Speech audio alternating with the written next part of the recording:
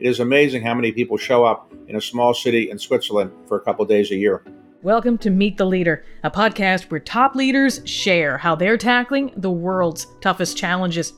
Today, in a special preview episode ahead of the World Economic Forum annual meeting, we'll talk about gathering during a moment some believe could be an historical turning point and what leaders should prioritize.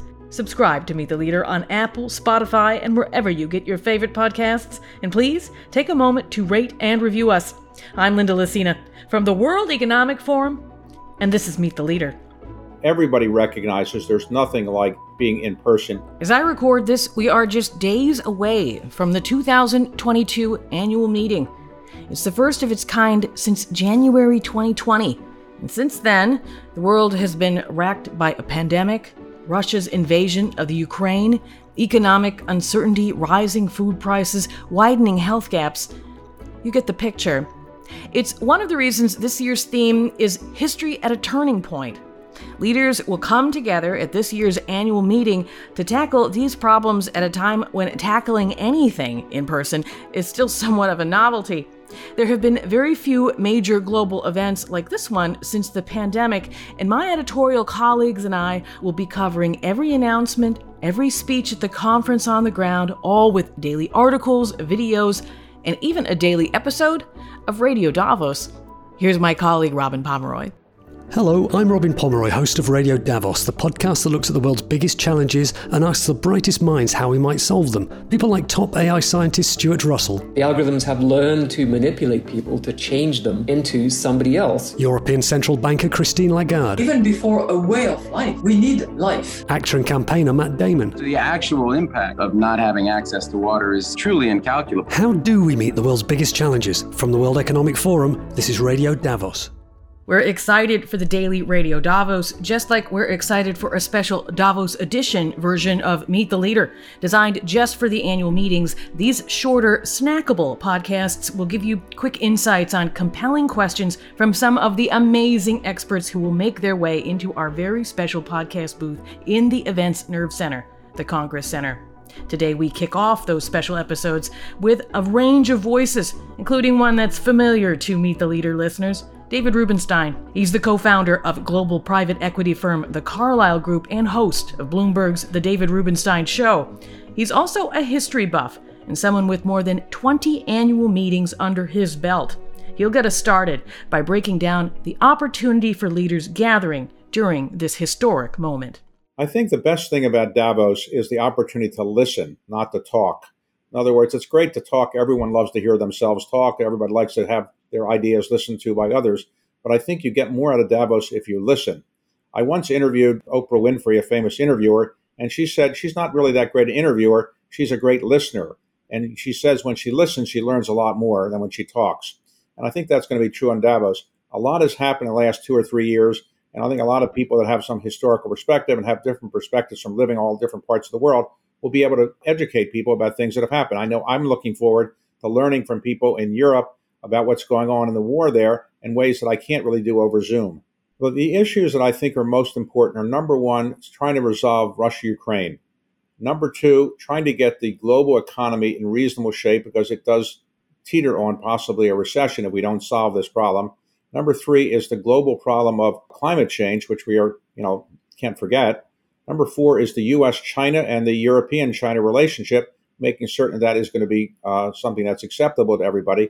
And last, I'd say, is the income inequality that has increased as a result of COVID. Of course, we can't forget COVID is still with us, and a large percentage of people in the world have not been vaccinated yet. And so I think we can't ignore what's happening in COVID. And I think we should also recognize that COVID has changed the way we live and work, and how that can make humanity better is something we should talk about. What have we learned from COVID, and what can we do better next time a COVID-type thing happens? And given that this is one of the most complex geopolitical and geoeconomical situations in decades, what do you think is needed to truly understand that? Well, I think having a sense of history is helpful, and I think a lot of people who will be at Davos probably have lived through some complicated historical events. The most important thing I think I would want to convey to people, and I think people should understand, is that when you watch television, you watch movies, you get used to things happening very quickly. It's over in a half hour, it's over an hour. you tend to think that the world operates that way. But we have wars that have gone on for years and years and years, and we now have one that could go on for years and years and years. Putting that into perspective is very important for people. So those people that have some experience and some history with these long wars, the Vietnam War went on for 10 years, Afghanistan for 20 years. So the idea that the Russia-Ukraine war will be over in 1 or 2, 3 weeks or so is, I think, misleading. This is going to be a long haul, most likely. When we had talked for a podcast last year, you'd said that you'd been disappointed by a lack of courage from leaders in recent years. How do you think courage will play out in the year ahead? Well, interestingly, somebody that no one had thought was going to be a Churchill-like figure has emerged as a Churchill-like courageous figure, and that's President Zelensky of Ukraine. And I think he's showing a lot of leaders what it takes to be a great leader. A lot of leaders, once they get to be in leadership positions, want to take the path of least resistance and are not willing to really take bold stands. And I think Zelensky can really be a role model for people. Courage is not easy to do, and it's not easy to do things that might upset people that are close to you. But I do think we can use a little bit more courage in some of our leadership around the world. For you personally, what is the top factor that you think is going to be shaping your sector in the year ahead? I think the global economy will probably shape it the most, because right now we've had a first quarter in the United States that was in negative territory. Another negative quarter would be a recession. I do think that the higher energy prices, the disruption in the supply chains, the uncertainty about the food supply, particularly with respect to wheat exports from Russia and Ukraine, is leading to a economic situation that is very difficult. And not only that, we've been progressing towards increasing interest rates. So at the time that the economy around the world seems to be slowing down in Europe, United States, and China, we are in a path toward increasing interest rates, which is probably a good path to be on, but it may have the effect of producing global slowdown, maybe even a recession. Is there anything that keeps you up at night these days? Well, I do worry about the Russia-Ukraine situation, because we've never had a situation before where a nuclear power was engaged in a war quite this way and threatening to use nuclear weapons. Now, the threat was veiled, but there's no doubt that the message was intended that nuclear weapons could be used. And the fact that people are talking about tactical nuclear weapons as if they're just some type of tactical weapon is a little bit scary. And is there anything that sort of gives you hope? Well, my hope is that the fact that people are coming together and coming to Davos and are still willing to talk, they're not afraid of overcoming some difficulties, and that's a good thing. If nobody was willing to show up and nobody was willing to talk about these problems, that would be a bigger challenge.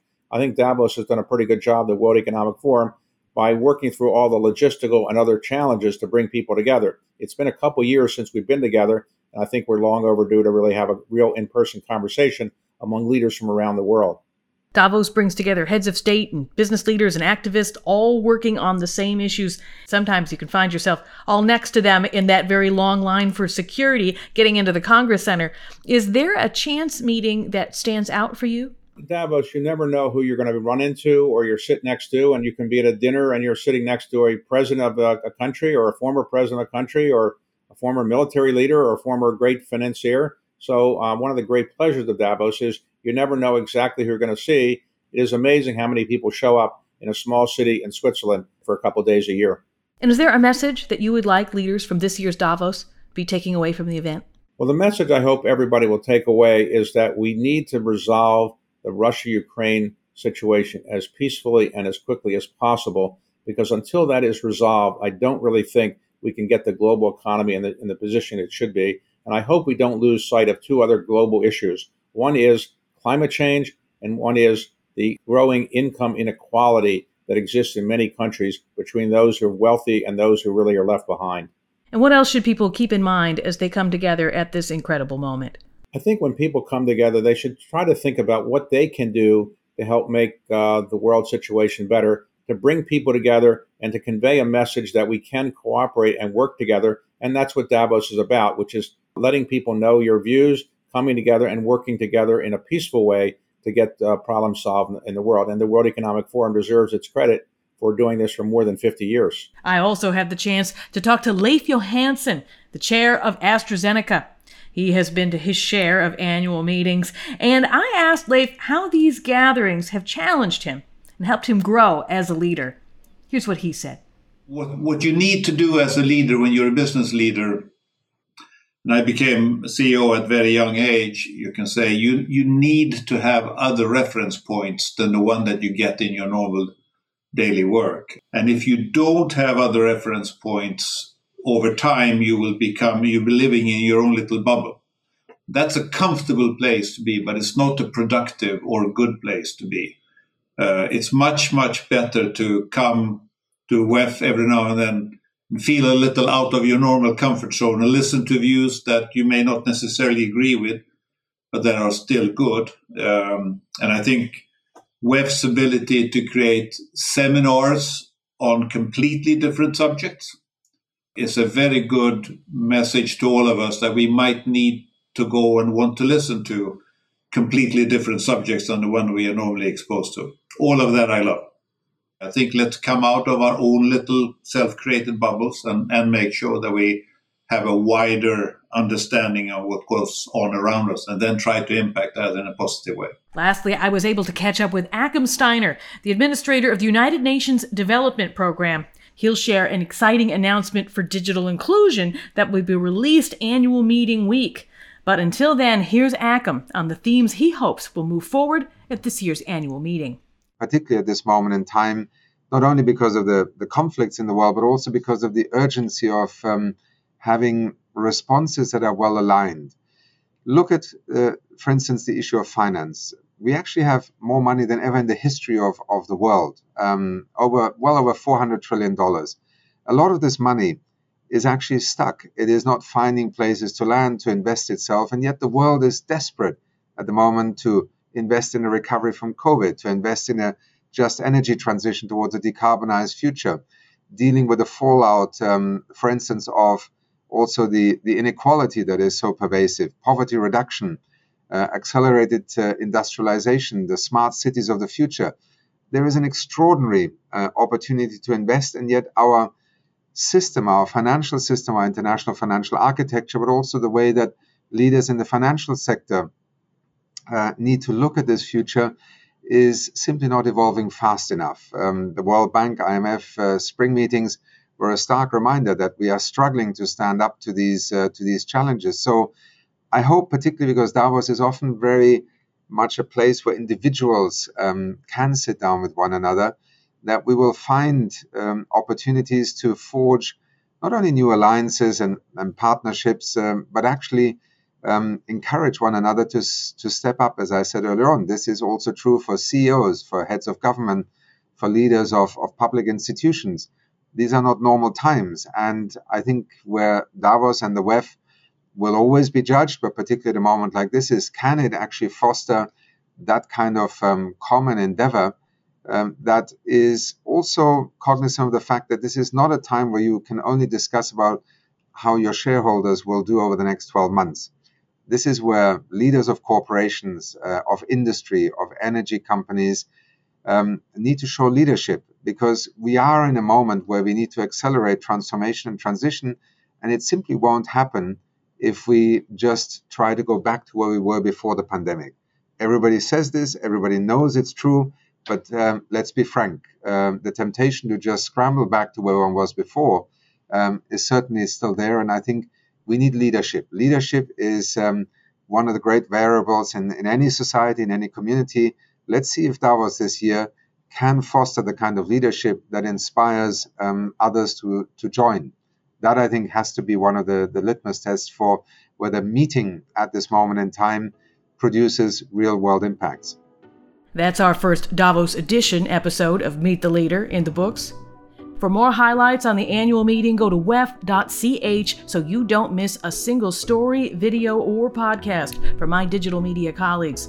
And follow hashtag WEF22 to catch the highlights in real time on social media. That's it for now. I'm Linda Lacina from the World Economic Forum. Have a great day.